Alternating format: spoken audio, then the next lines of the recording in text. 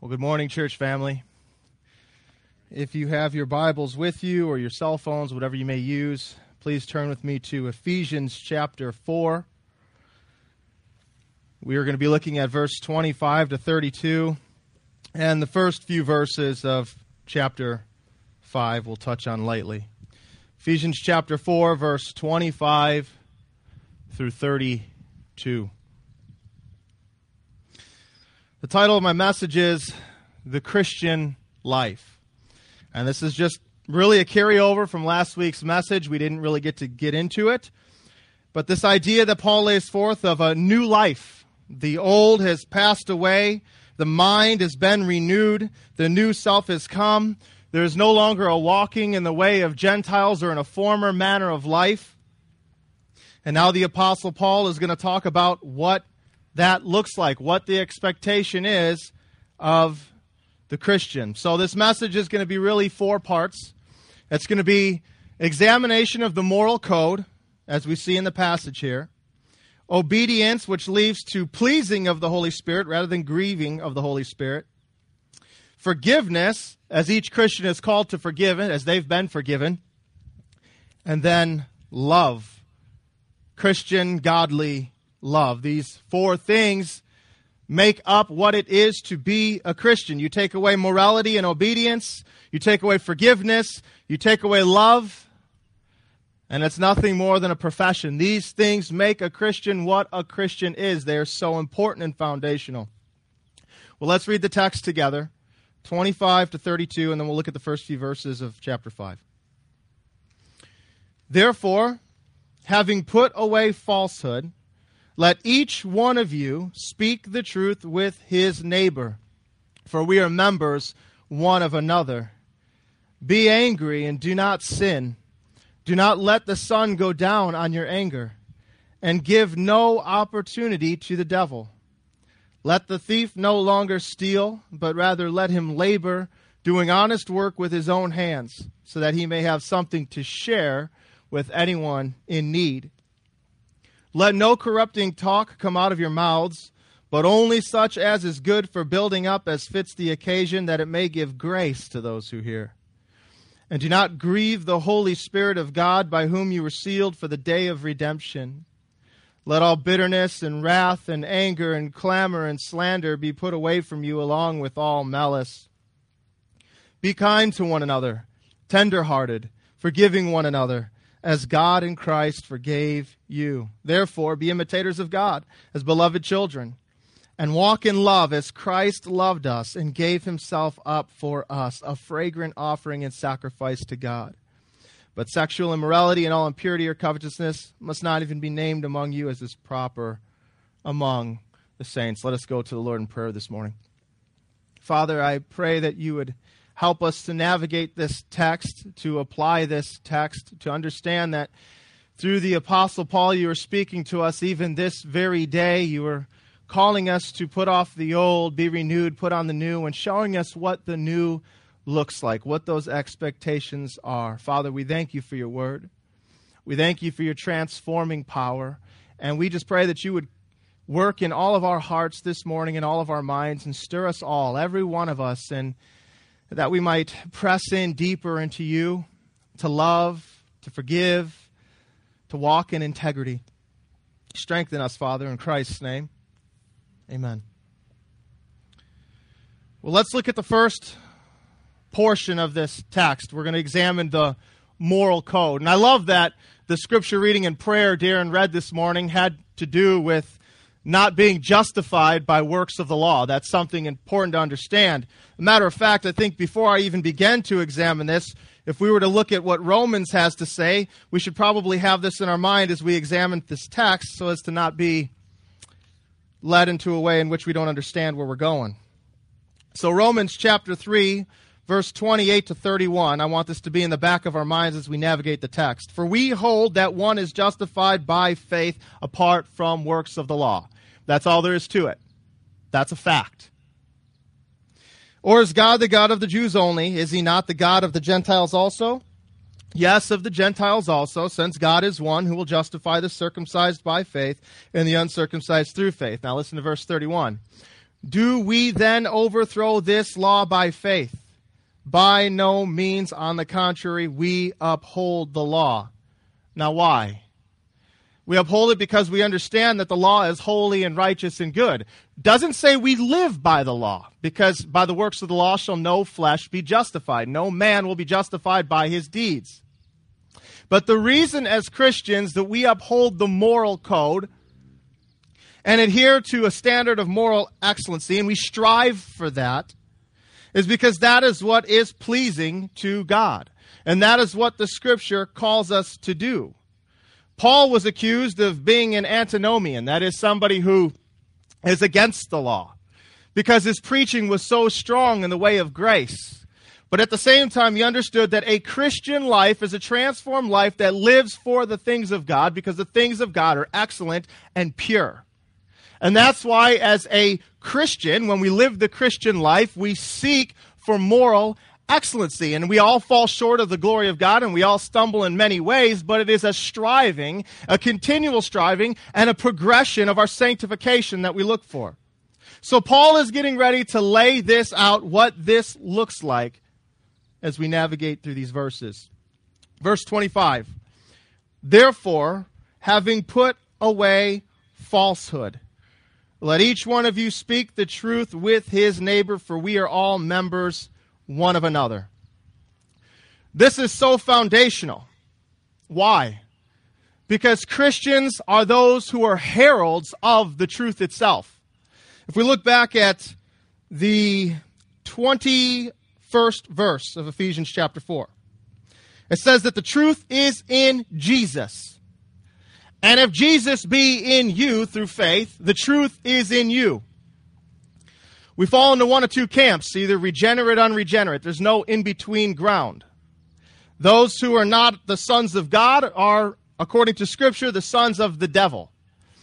The Bible says that the sons of the devil are like their father, the devil, who is a deceiver who goes on deceiving.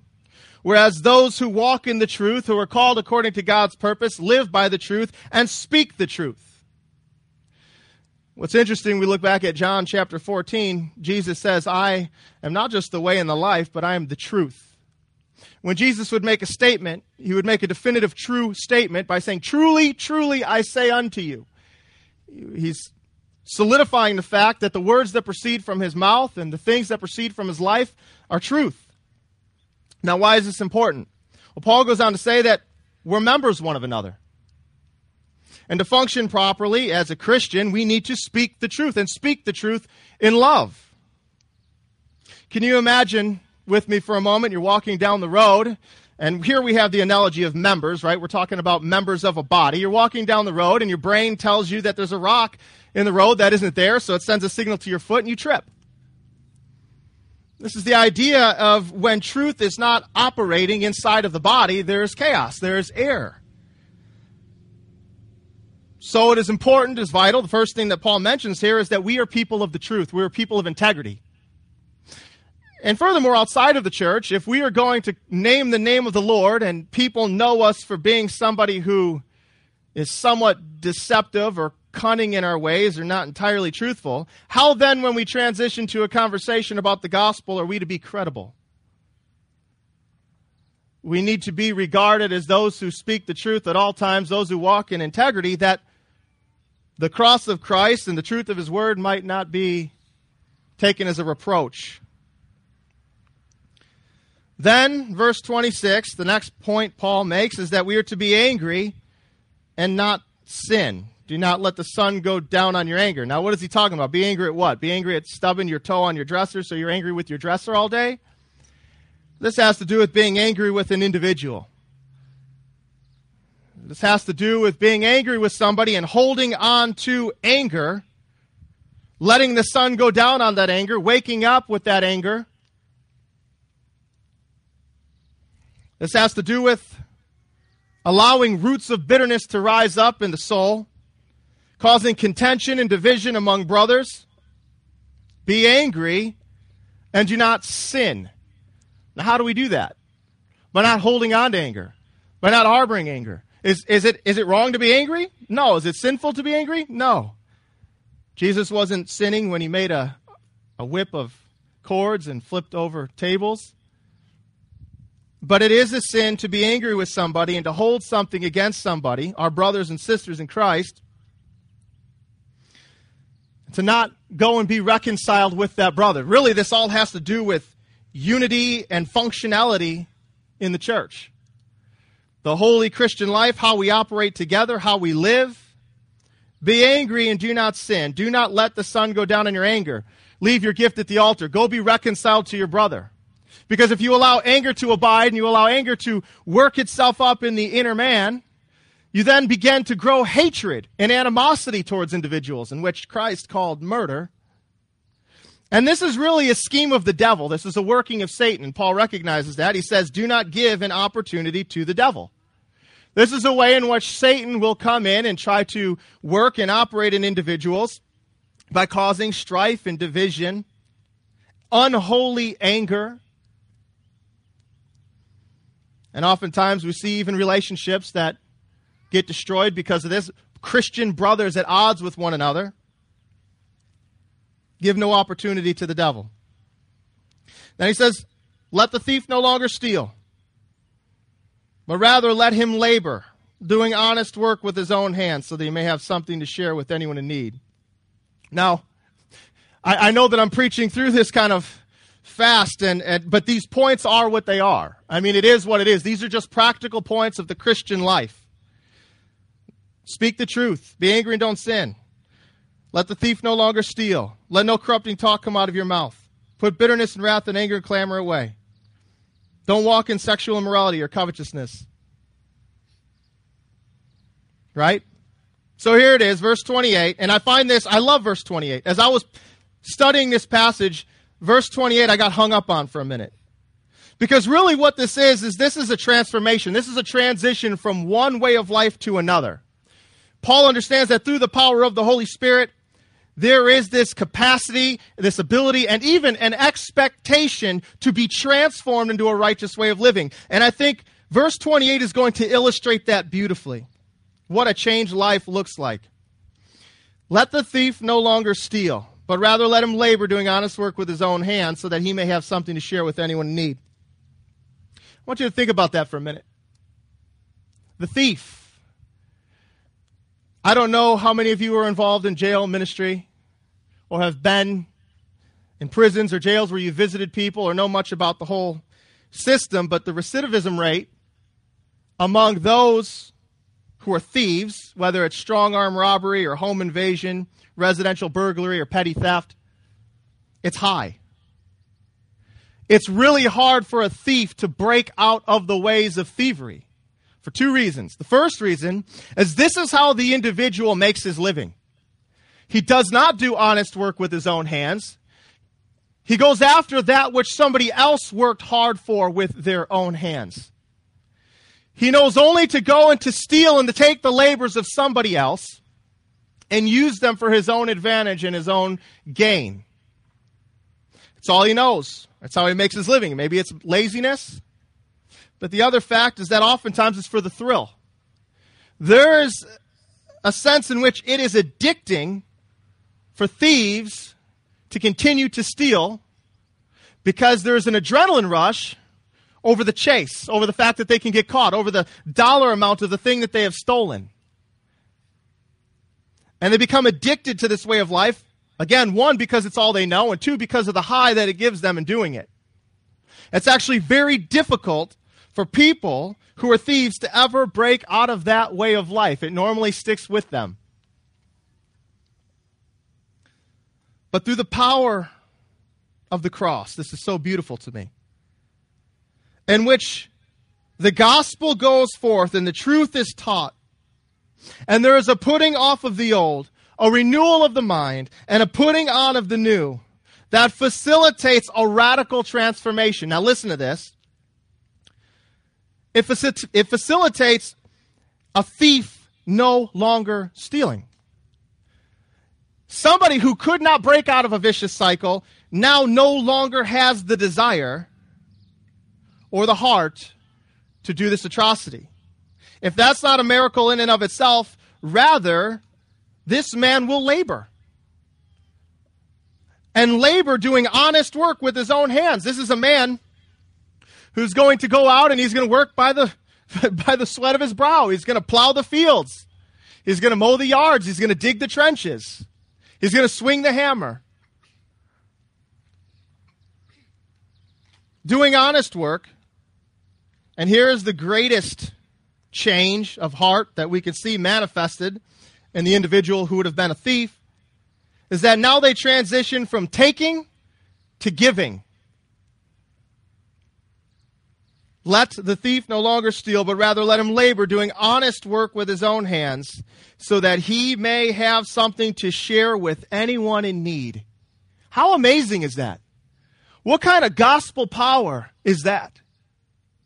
The power to transform somebody who knows nothing else but a certain way of life in which you get one over on other people, to be changed by the power of the renewing spirit and the renewed mind in an individual, to now not take anymore, but to work and work hard and give to those in need. You see, Paul understands that when an individual is truly changed, there's nothing too hard for God. There's an expectation of the Christian to live the Christian life because he is now able to do it. If we look at verse 20 of chapter 3, God is able to do far more abundantly than all that we can ask or think according to the power at work within us. God is able to radically transform anybody. Paul understands this, and this is what he's calling the Ephesian church to. Look, you're professing Christ. You've heard the gospel as taught by me. You've put off the old. You've put on the new. Now, church, this is what you need to do to facilitate the Christian life. To not be a reproach, to shine as a light to those outside of the church. What a beautiful picture. Well, then Paul goes on to say, next point, let no corrupting talk come out of your mouths, but only such as is good for building up as fits the occasion, that it may give grace to those who hear. And to be 100% honest, church family, I think this is where almost all Christians are the weakest. There's some who struggle with immorality or covetousness, or being angry and wrathful, or holding on to anger, sometimes telling what they call white lies and trying to justify it. But not all. But I think one area in which many people struggle, even in the church, is letting corrupting talk come out of our mouths. Now, what is corrupting talk? Well, it could be a number of things. It could be swearing. It could be blasphemy. But it also could be slander, gossip, backbiting, talking behind people's backs without them there, saying things about them, speaking ill of them. You know, James talks about the human tongue. It's an unruly evil. It's set on fire by hell, and it sets on fire the entire course of nature. How great a forest is set ablaze by the tongue. Again, he says that the tongue is like a very small member. He likens it to a rudder on a ship that guides the entire direction of the ship. Jesus says, out of the abundance of the heart, the mouth speaks. There's this very real sense in which everything that proceeds from a Christian's heart will come out of the mouth. Scriptures say, does a spring pour forth both fresh water and salt water? We bless our God and Father, and with the same tongue we curse those who are made in the image and likeness of God, the Scriptures say. Paul is saying, let no corrupting talk come out of your mouths. Speak pure words, loving words, truth. Only speak that which is good for building up. Speak truth to your brother. Speak love to your brother. Speak kindness to your brother. Speak in such a way that it gives grace to those who hear. When you feel an individual has done you wrong, or you don't like an individual, don't let corrupting talk come out of your mouth. Speak the truth in love. I don't think it's a mistake. Verse 30 comes next. And do not grieve the Holy Spirit of God, by whom you were sealed for the day of redemption. Do not grieve the Holy Spirit of God, by whom you were sealed for the day of redemption. Now, is this direct correlation with verse 29 or all of the surrounding passage? I think it's all of it. Now, what does it mean to grieve the Holy Spirit of God? There has been debate among brethren for quite a long time as to what it is to grieve the Holy Spirit, what that looks like, and what the end result is. And there are some who believe that to grieve the Holy Spirit is to push the Holy Spirit to its breaking point, in which he makes an exodus from you and you lose your salvation. Is this possible? Is it possible to grieve the Holy Spirit and lose your salvation? I think the answer is in Ephesians chapter 1, verse 13 and 14. In him you also, when you heard the word of truth, the gospel of your salvation, and believed in him, were sealed with the promised Holy Spirit, who is the guarantee of our inheritance until we acquire possession of it, to the praise of his glory. Well, if to grieve the Holy Spirit is to take the Holy Spirit to a point in which he makes an exodus from the believer, well, then you could certainly lose your salvation. However, the Bible doesn't speak in any such way. I think the issue is that some people live in such a manner where they are assuming they're grieving the Holy Spirit, when the fact is they don't actually have the Holy Spirit. They're living at odds with the Word of God. They're not living in holiness. They're not living in righteousness, and therefore they're not a hospitable place for the Holy Spirit. They've never truly tasted and seen that the Lord was good and experienced his regenerating power, and so perhaps they then fear that they've grieved the Holy Spirit and the Holy Spirit left them. Maybe they had morality for a season and they had a sense of affection for the things of God, and it wasn't the real substance. And so when that went away and patterns of sin came up and they were living in defiance to the Word of God, they took that for grieving the Holy Spirit to the point of leaving them. Again, the Bible doesn't speak like this. The Bible assures an individual that if you have been given the Holy Spirit, you have been sealed. If the Holy Spirit can be taken from you, what is a seal? What is a promise? What is a guarantee? It's not a guarantee. It's nothing more than a possibility. An individual cannot lose the Holy Spirit. An individual cannot lose salvation. But an individual can, in fact, grieve the Holy Spirit of God. And how do we grieve the Holy Spirit of God? By disobedience. It's that simple. By not speaking the truth in love. By holding on to anger. By letting corrupting words come out of our mouths that proceed from our hearts, that are supposed to be cleansed. By having bitterness and wrath and anger and slanderous ways, maliciousness. These things grieve the Holy Spirit of God. Now, I want to think about that for a minute, because I think sometimes when we read Ephesians, we might just read past that. I want you to think about the very real fact that you as a believer with the Holy Spirit can hurt God. God, who gave his precious Holy Spirit to you to seal you and guarantee your inheritance, you can hurt that Spirit. Not in a sense that you could do anything to sway the Spirit of God or change its course, but you can grieve it. You can pain it with your actions. And even as just thinking about this, how God the Father, a loving Father, gave the Lamb, the precious Lamb on our behalf, that we might be made new and conformed into his image, to live like him, to walk like him, to love like him. And when we refuse to do these things, we grieve that very Spirit in which is our promise of salvation. I think if we thought more about that, we might have a second thought before we proceed with certain areas in our life of unrighteousness. And I think knowing this would help us to mortify or kill the passions and desires of the flesh which wage war against the Spirit, as we saw in Galatians. But what pleases the Spirit, what's pleasing to God, is when the fruit of the Spirit, as seen in Galatians 5, is yours and increasing. Love, joy, peace, patience, kindness, goodness, faithfulness, gentleness, and self-control.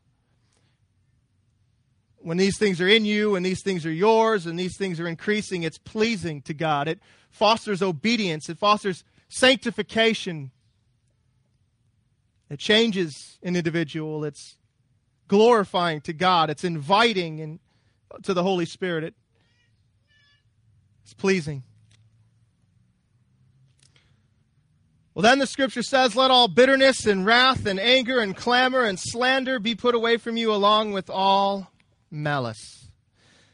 And be kind to one another, tender-hearted, forgiving one another as God in Christ forgave you. Be kind. Be kind to everyone. Christ was kind. Christ was stern when he had to be stern because he wanted people to be led in the truth and not deceived, but he was kind.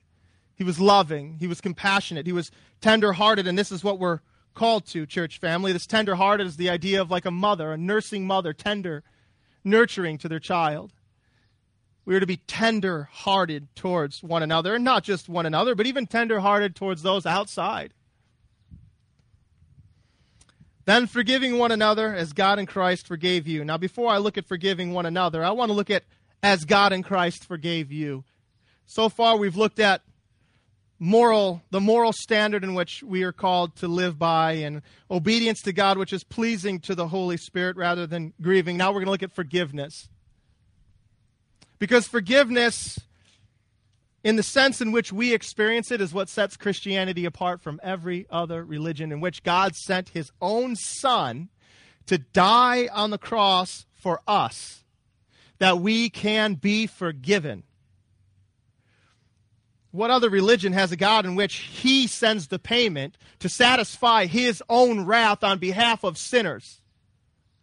And this is the kind of grace, this is the kind of forgiveness we've received, in that while we were still sinners, still hostile, still vile, unrighteous, God sent his Son, the Lamb of God, to die on the cross. His precious blood was shed, that anybody, no matter what their past, no matter where they are right now, who look to the cross of Christ and put their faith in him and repent of their sin, will be saved, will be forgiven, no matter what.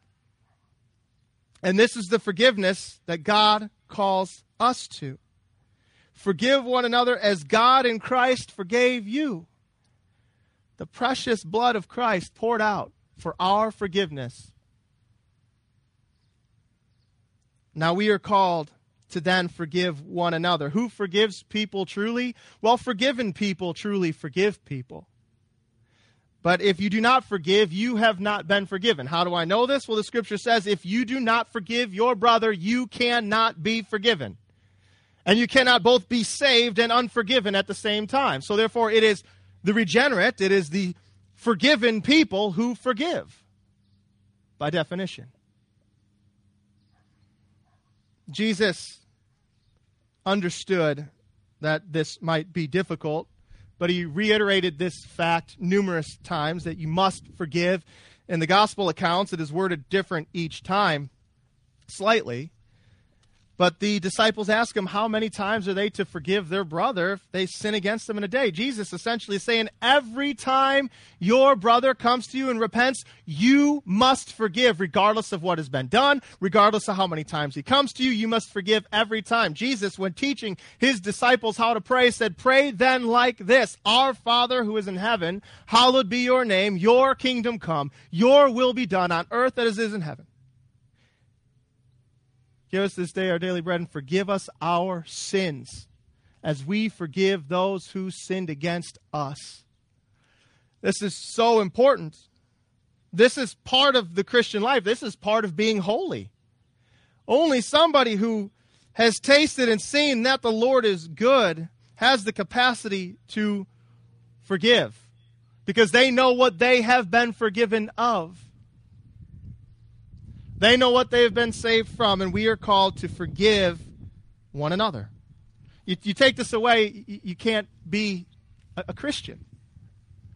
You take away morality and obedience, you can't be a Christian. A Christian doesn't continue intentionally in sin. 1 John, those who practice righteousness are righteous. Those who practice sin are of the devil. Again, we do this imperfectly, but we strive for this. Now, the next thing I want to look at, chapter 5, verse 1 and 2. Therefore, be imitators of God as beloved children and walk in love, as Christ loved us and gave himself up for us, a fragrant offering and sacrifice to God. Church family, it is vital that we walk in love. God is love. And if anybody has Christ abiding in them, they operate in love. Love is so important. Matter of fact, without love, you're nothing more than a noisy gong or a clanging cymbal. The scriptures even tell us that we can go and die on the stake as a martyr, but if we haven't loved, we've gained nothing in the end. Again, 1 John says, nobody can say that they love God who they have not seen truly if they can't love their brother who is seen. And anybody who claims that is a liar. They will know you are Christians by your love. God loved. We're called to love. Jesus gave the two greatest commandments, right? Love God, love your neighbor. What does that look like, to love? Well, to love others is simply following everything we had already read. To be honest with them. Instead of being angry, be kind. We don't steal from people. We don't speak corruptly about people. We speak kindly of people. We're not bitter or wrathful towards people. But we love. And this love isn't just limited to the church. We are to love God and we're to love our brother. Yes, Jesus even said to love your enemy. To love the whole world. To love all people from all places, regardless of their skin color, regardless of their background, regardless of what they've done, what they look like. We are to walk in love. And this is how we're winsome. And this is how God is glorified. When we walk in love. And to truly walk in love is to be heralds of the gospel. If we want to see the world changed around us, we walk in love and we share the gospel. The gospel is the only thing that's going to change anything. Now we'll go on to say that a Christian is not somebody who walks in animosity towards somebody else because of their skin color. And a racist is not walking in love and is not Christian. Because you cannot hate somebody, you cannot hate your brother, and claim to know and claim to love God. We're called to walk in love, church. And to walk in love, especially towards the outside world right now, applicationally, isn't to raise our voice in a chant. It isn't to join a movement. It isn't to deceive ourselves into believing something about ourselves that's not true. But to love with the love of Christ and to share the gospel with those around us and to give the hope of Christ. That they might know the love of Christ. And that the world might know our love for them. And this will only come when we live the true Christian life. And let us go to the Lord in prayer. Father, your word is truth. Sanctify us in it. Give us strength to live holy, godly, and upright lives in this present dark generation, in which so many things pull us away, so many things fight for our attention. Help us to walk in integrity, in righteousness, in truth, forgiving one another, walking in love towards one another and towards those even outside of the church, Father. Understanding this, that it is the love and integrity of the church and the gospel power, the message of the cross, that the world is going to see and going to be changed by. Help us to love the world around us, not by some political movement, not by raising our voice with some anthem or chant, but by sharing the love of Christ, both through the gospel, but even in our actions with those around us. Lead us, Lord, with wisdom and understanding, and help us to live a life pleasing to you, that we might not have any cause to shrink back in shame. In Christ's name, amen.